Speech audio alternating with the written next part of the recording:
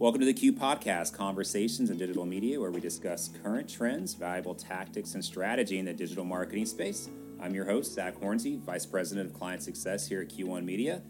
My guests today are Laura Spiker, VP of Partner Success, and Ellie Minen, Director of Advertising Operations at TheQPodcast-Near. Good morning, guys. Good morning. Hey. Thank you for joining me. Excited to have y'all in. Yeah, excited to be here. Decade-long partner with Q1 Media. We've wanted to get you guys on the podcast for a while, so we're really excited to have you. Yeah, it's great. So let's start off. Give a quick background on both of you guys, what you do with TheQPodcast-Near, and then we'll kind of jump into TheQPodcast-Near and what's happening with you guys. Yeah, so I'm Ellie Minen. I am the Director of Advertising Operations at TheQPodcast-Near, and I've been with the company for just over 5 years. My 5-year anniversary was earlier this month, and what I do essentially is, work with our partners on our advertising platform and our measurement and attribution, and make sure their campaigns are successful and get everybody everything they need. Amazing. Awesome. Yeah, I'm Laura Spiker, VP of Partner Success at TheQPodcast-Near. I've been with the company for over 10 years. Actually started out running advertising operations prior to Ellie taking it over, so very familiar with the process of executing campaigns and making sure they're successful, and now just transitioned to a role working with partners, making sure that they are utilizing our products to the best possible way and educating clients and making them successful. Wow, decade-long. That's right. That's crazy. Yeah, that's myself. I've been with Q1 11 years, so it's amazing. 5 years, 10 years. It's fantastic. Just shows the company you guys work for, TheQPodcast-Near, people, sticking with the company and loving the culture and everything there. So let's jump into it right away. If you guys aren't too familiar with TheQPodcast-Near, they were formerly Uber Media, or UM, and I'd like to kick it over to my guests and kind of just give us the background on kind of the transition of Uber Media to the merger into TheQPodcast-Near as well. Yeah, so as Uber Media, we started off as a mobile app publisher and then transitioned to, being more of a technology platform with a DSP hooked up into, multiple sources of mobile in-app inventory and the ability to create audiences on that inventory based on location, where people have visited, and then also measuring the effectiveness of that. Over time, we realized, hey, we have a lot of really powerful location data. We should start storing it. And that's when we transitioned to more of a location business intelligence platform and really started doubling down on those efforts. So we source data from several different partners and are very rigorous in the cleansing and filtering process of it, making sure that the data is really high quality. So TheQPodcast-Near is actually gives us a global presence. They are very successful in the APAC region, and we're looking for a U.S. partner. And they really valued the same types of things that we did, which was, data at high scale and good quality with a lot of transparency. So it was a natural partnership for us, and we're super excited to be a part of TheQPodcast-Near now. And, we're essentially representing the United States. Yeah, it's a really complementary relationship between the two businesses. Like Laura said, we had a great U.S. presence in North America with everything we do in Mexico and Canada as well, and they had the APAC region, and they recently also merged with a company out of France for the EU presence as well. Wow. And so we have a lot of complementary products as well with the DSPs and measurement, but then also just all the location data and the different ways we leverage it across the board. So it's great because it gives us even more products and things to offer to people and to help keep expanding our reach. Yep. Gotcha. More data and double the engineers. Yes. So. Yeah, exactly. When did you guys finalize the merger with as to become TheQPodcast-Near?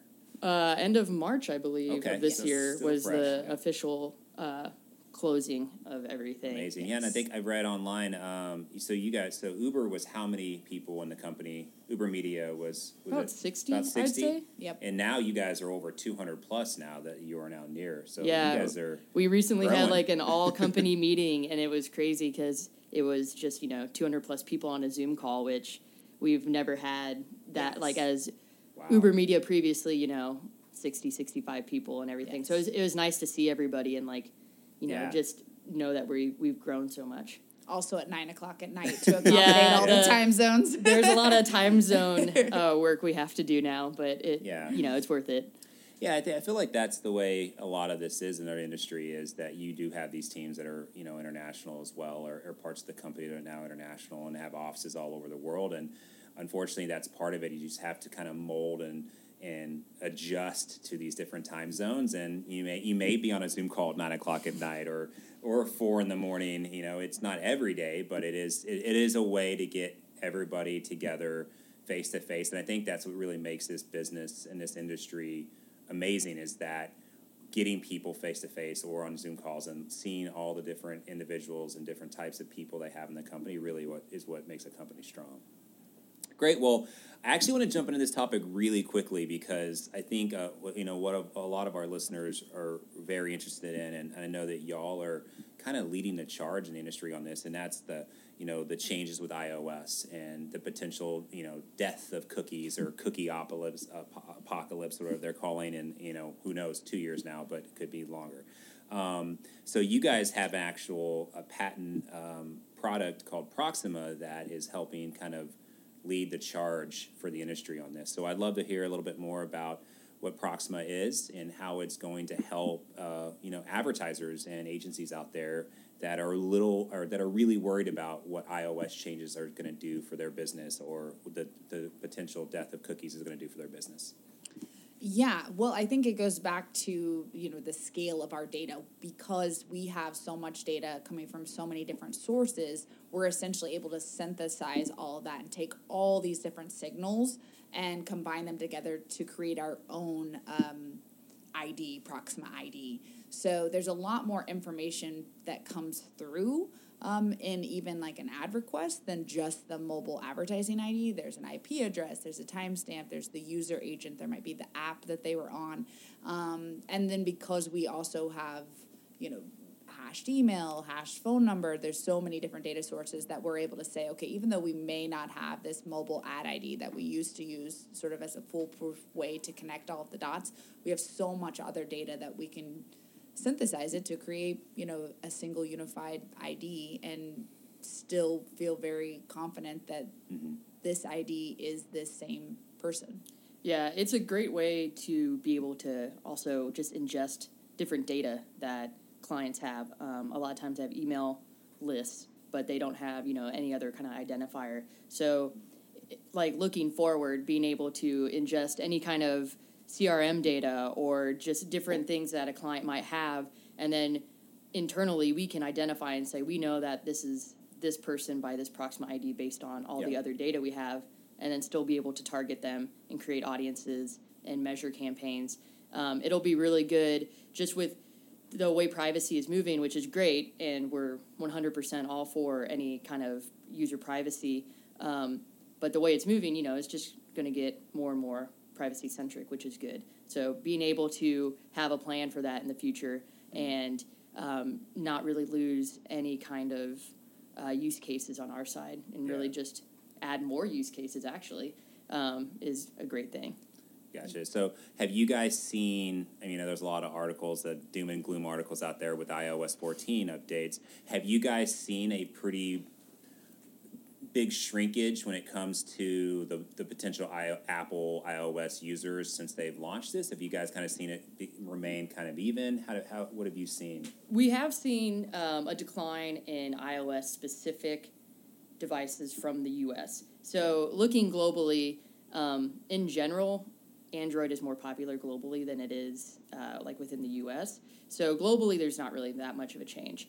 In terms of actual iOS devices we see in the U.S., there has been a decline, but when you look at the full picture of total devices that we see, we're steady, if not growing month over month, of total unique and monthly active users we see, because iOS is part of the pie. So that little part shrank a little bit, but the entire thing is still pretty big. And like Laura said, with all the sources we have as well, we were planning for iOS 14 for a very long time, so we added more sources. We did a lot of things to help mitigate any changes that we were going to see, because it was impossible to not see any changes. Absolutely. That's why, you guys are one of our biggest partners, is because we knew that y'all were out there in front of all of this and working, 18 months, 2 years before any of this happened, because you knew that it was coming. So let's say I'm a small business owner and I'm going to run a digital campaign, and I am a little bit worried, and I might be putting you guys a little bit on the spot here, but I'm a little bit worried that I'm not going to be able to hit my entire audience because of this iOS 14 update. I mean, is there anything that you guys would say to them to tell them, don't worry, Proxima is here to help you, and it's, you're not going to lose that audience. You're still going to have both Android audience and iOS audience as well. Yeah, I think that's exactly what we would say. I mean, starting off, as Ellie mentioned, the decline isn't that significant, but over time, we obviously have to plan to move forward with using our Proxima IDs for executing all campaigns and for measurement. So with this technology, which has a patent in the U.S., so that's exciting for us, we can still identify the same volume of devices that we had in the past. Yeah. So. Yeah, I think it's definitely scary, and the articles you see out there about the entire industry will be dead are a little dramatic. Yeah. But, it's something that everybody's been preparing for, and it's hitting everybody in the entire industry. So being prepared for it and looking ahead with Proxima and how we'll be able to deal with everything in great scale is important. Yeah, absolutely. And I think what we'll do, too, with this podcast, we'll also release some information on our podcast page about Proxima, because I think that's important for, our listeners and things like that to see what, exactly what it is and how it's going to help and be there for you. All right, next up I want to talk about is something you guys mentioned to me earlier today, and that was kind of, out-of-home placements and, potentially retargeting, and, essentially that being, if you're driving down the road and you see a billboard, and then being able to potentially retarget that person that maybe saw that billboard. So this is, to me, starting to be a growing part of our industry and our business. You guys, helping us kind of be the forefront of that. So I kind of like to understand a little bit more about how retargeting out-of-home placements, things like that, works with Uber. I'm sorry, with Near. Or slip there. There's a few different ways with out-of-home that we've worked with people and with you guys before. And, one of the most common ways is you have a client that they have billboards, or they have, like, poster placements or other out-of-home things. It's very easy for us to use that long point and put a little radius around it, or even just hand draw around a specific area, and use that polygon to create an audience. People who have been there, devices seen within that radius during the time frame that the billboard was up. So that's been something we've done with a lot of clients, actually, just because they're, it's complementary to, well, we're hitting them on this highway, so let's also hit them with this in-app ad. And then the other thing we've seen become more common, too, is doing measurement or attribution with out-of-home placements. So using those devices we see near those billboards that saw them, and then being able to say, did they show up in your store's location later? So, and I think that's really cool, because it's a way to give more tangible results and real-life results to a client to show that this is working or this isn't working, and maybe your ad spend should be somewhere else. So if I heard you correctly, so you're saying if I pass a billboard and for a business, let's say we were talking about pools earlier, I see a pool billboard, and I actually didn't go into that business, you guys are able to track that, correct? Yeah, from the billboard. We can, yes. We can see you from the billboard by, placing a radius around it, and we see like your device come by on that. But on the measurement side, we can, without getting into the weeds too much, we can create an impression log based on all the devices that we're seeing in a time frame by those polygons or those billboards, and then use that to then say, did they show up in your retail location later, your brick and mortar location? That's fantastic. Yeah, and just maybe to take a step back to really understand the power of how precise mobile location data is. But a person has apps on their phone. When they've opted in, that app is sharing the latitude and longitude from the GPS of the device, and that's what we're using. So the same GPS that we all use to get directions to our friend's house is the GPS data that we're using. So it's very precise, and when we're creating boundaries around billboards or, you know, your pool location or your restaurant, we're able to say, hey, these device IDs were passing latitude and longitude from their device in this location. So we 100% know that that's pretty much where they were. I mean, as accurate as we all find GPS data to be. I mean, you don't have like a like a point in radius. They were within a half a mile of here or something. We know that they were inside these boundaries, and so it's as accurate as it can be. And we like touched on it a little bit earlier, but like with all the data we're ingesting, we're also cleaning it. So we do see sometimes, you know, latitude and longitude points are being passed and they look a little sketchy, or the pattern is at an angle on a map and that doesn't make any sense. We throw all that out. So the end data that we're working with is very, very accurate and very, very well cleaned. Oh, wow. Yeah, another way that we should actually touch on is we can also pixel a client's website and then see if they show up in a location. So you might have gone to that pool company's website, checked it out. Great. How many people that come to your website are also coming into your store? Wow. Help you understand the effectiveness of your there's website. There's a lot of flexibility with stuff like that, because essentially, you know, it's impression pixels, and then we're just using them in different ways to then use for measurement. So we've done it on clients' websites, or we've done it with, you know, just different placements as opposed to just the traditional way of putting it with an ad placement. So we've gotten pretty creative because people have had questions. Oh, can we measure this? Okay, yeah, let's figure out how we can do that. Well, and you're trying to figure out what has the best ROI in your media plan. Exactly. And so you want to be able to measure that. Oh, wow. Yeah, it makes sense. So this was something that I recently helped out with. I wanted to give a couple of examples of how Near and Q1 Media have worked together in the past. And one of the examples that I just recently worked on about 6 months ago, and I think is really fantastic and unreal, like how in depth and strong your data is we had a campaign where it was going to be for like a museum in a big DMA here in the United States, but they had not been able to have this event at this museum in 2020 because obviously of COVID.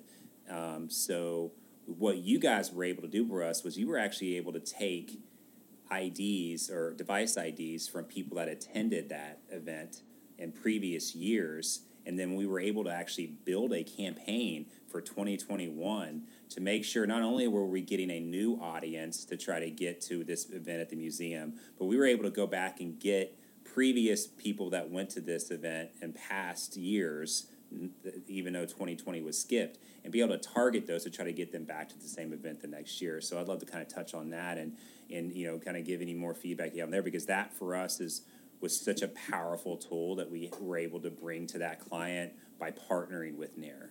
Yeah, exactly. We've seen a lot of good use cases of stuff like that, especially with, you know, the pandemic and everything in 2020, a lot of events and other things. There's a lot less people everywhere. But one of the best things I think about us is the historical data that we have. We go back all the way to like 2015, I think, in historical data. So one of the best ways, like obviously advertising-wise, you don't have scale looking at a 6-year-old device, but you can leverage the data in a different way, and you can look at people who were at this event or people who visited this city or DMO previously. What are the trends among those people? Like, what kind of brands do they like? What kind of other places do we see them in? What kind of, like for tourism type things, where do they live? Like, what kind of DMAs are the most popular for visitors and things like that? So the different ways you can leverage the data to get audience insights to figure out, like in that case, how would we build like a lookalike audience, or how would we be able to target similar people, or, you know, expand this and get more scale? There's just tons of possibilities with all the data and different ways to leverage it. Yep, we can look at people who went to that event and say, great, where else did those people go? Like, are they, you know, vacation travelers? Are they going to other cultural events? Are there particular brands that they visit more frequently than the average person? And then, great, those are kind of potential intenders. So those are great ways that we can expand the audience. But the data goes back to 2015 and it's only 2 days delayed. So that creates a lot of flexibility for us when it comes to defining an audience. It's really about whatever the custom boundary is that you want to use and whatever the time frame is. So if there's an event over 2 days, we can just look at that. Or if we want to look at the last 18 months of a particular location or a competitor's location, we can create audiences that way as well. The flexibility, I think, is one of the best thing. Like, that's something we always stress to people. It's just the flexibility. Like, there's pre-made stuff that we do, but there's also, in any client situation, we can brainstorm and figure out, okay, this is how we're going to target this audience, or like, scale's too small. Okay, how else do we get similar people, or things like that? So the flexibility and the different ways to leverage everything is, I think, key. Yeah, I think that's important, a client to be able to come to you and say, hey, this is what I want to do, and if it's not exactly possible what I want to do, let's brainstorm and find a way that will hit what you're trying to get at, but let's do it this way instead. And I think that's important. Yeah, I think all clients are looking for those sort of best practices and how to build out their plan. So it's always like trying to understand, well, who is the person that you're trying to reach? Mm-hmm. And then let's brainstorm together to figure out how we can create that audience. Yeah, and we want the client to be as successful as they want to be, because, that's good it's a win-win for everybody when you have a good campaign, you have good success with something. So we're always, trying to talk about the best practices or come up with the best way to, here's your starting point, but here's what I think will work and what's worked for other people in the past that I think will be successful for you. I think actually one of your, we were chatting with somebody at Q1 just the other day. They have a mall client that's trying to reach sort of mom shoppers for Santa photo ops. It's like, okay, we don't want to just retarget people who've been to the mall. How else do we reach that? It's like, okay, well, if we're looking for moms, let's look at people who go to children's clothing stores. Yeah. So let's day part the audience and look at shoppers in a Target only during the day, during the weekdays. Like, potentially that's going to skew more to the stay-at-home mom audience. Like, there's so many different ways to sort of reach the core. Target people who have parent-type apps or, like, small children-type apps on their phone because they're giving it to their kids to play a game or learn the ABCs or something like that. So, yeah, just all sorts of possibilities and things you can do. Yeah, I think be flexible. I think that's the key right there. Is don't just dial into one potential audience there, or that, like you said, moms that go to the mall. Like, you're not going to get everybody else that could potentially, moms like you said, go to stores that are just as important, that are going to eventually go to the mall potentially for Santa photos and things like that. So yeah, it makes complete sense. Another one I want to talk about was, we as Q1 Media, we do a lot of business in the EDU space with education. We work with you guys a lot when it comes to like EDU, and a lot of what we'll do is we'll have you guys, potentially like, polygon certain universities or things like that we want, that these EDU partners want to target. So I'd love to get a couple of, thoughts or examples of how you guys are really helping us in the education space, and, making sure we're not only hitting potential parents, but also hitting students as well that are, trying to either go back through grad school or trying to make that college decision. Yeah, a lot of college campaigns we have, because we do have a lot with you guys, and we've done a lot historically, and it's great to see not only targeting students from past semesters or things like that by looking at the campuses. What we've also done is most colleges have mailing lists of people who have filled out either admissions forms or they've shown interest or something like that. And so something we've done a lot is we take those mailing addresses and we upload them, and we create an audience of devices that we've seen within a very tiny boundary that's basically that house. And so, retargeting them using different methods, because we know that they were interested in the university, or like they were a past student, or maybe they recently graduated or something like that. And I think that's been big because especially colleges, they have tons of mailing lists. They have all that information, so figuring out a way to use it to reach the target audience has been pretty big. Yeah, and I think there's also times where there's like feeder community colleges and things like that. And so when we talk about polygoning, what we mean by that is we have a team of people who's using satellite software to hand draw a boundary around a college. So we feel very confident that within that boundary, they were on that particular community college campus. But using feeder community colleges or feeder high schools a lot, because the college will know, if we get most people from in-state or something like that. So these are the top schools we see people come from. We can easily build an audience of, okay, these are all the people we saw in the last year, last semester that were students there. Let's target them. And so it's been a big growth, I think. We've seen a big growth from you guys with educational campaigns, which is good to see.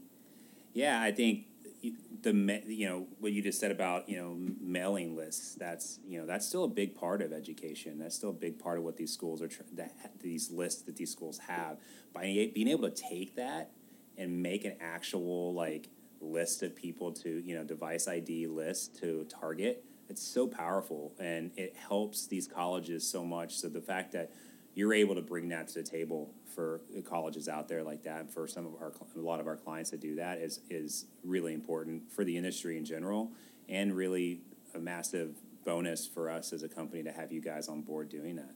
Yeah, I think it's a bonus to them too, just because they know that information's valuable. So being able to find a way to use it to hit those people on a different kind of platform or something, I think they see the value in it for sure.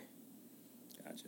Well, last thing for me is, I know you guys, the merger into Near, a lot going on. What's kind of the next 12 months to, 15 months look like for Near? Is it just, you guys going to be, moving, this way or that? What do you guys have on the roadmap coming up? Growth. It's a lot of growth. We've hired a lot of people, and we're, adding engineers, and, I think figuring out all of the how to be one company is our number one goal. So you're merging a lot of different cultures and different people and all sorts of stuff. So that's been fun. I'm on our culture committee, which is we have people from all the different companies that have merged together. You're a culture ambassador. Yeah, culture ambassador. That's what. Yeah. So we've been coming up with ways to make sure everybody's uniform, that we're all talking to each other, and that we're in touch, because it's important to be, as one company across the board. But I think it's exciting because, like we mentioned before, we're complementary companies, so coming together as one and being able to offer more products and just improve upon all the products we already have, because of the strength that we have in the U.S. and the strength that they have globally. Marrying those two together and be able to offer you guys more products and to be able to just have more reach globally and all of that. Yeah, and having a larger engineering team is super exciting for us, because we can just take all the feature requests that we get from you guys and say, okay, do it. Yeah, having more resources is awesome, because, we've been a smaller company for a while, so, we're used to working on a smaller scale, but being able to improve everything and, be the best products that we know we can offer, and all of that's going to be awesome. Yeah. Thank you guys so much for joining the podcast. Laura and Ellie, you guys are an important part of what's happening right now in the industry, and people definitely need to reach out to Near if they have questions about some of the stuff we talked about here. We'll put some links and things like that on q1media.com, and I just appreciate you guys coming in, and looking forward to finishing 2021 together as great partners. And I think everybody else should definitely reach out, and if they have any questions for you both, and we'll put your information in there as well. Great. Awesome. Thanks for having us. Thank you so much. It was fun. Let's go eat lunch. Yes. Deal. I'm hungry.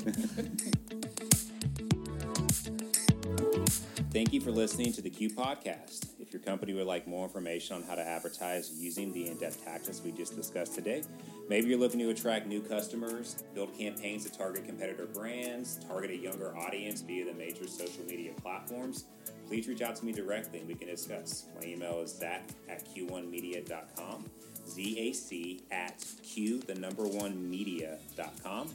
Thank you for listening to The Q.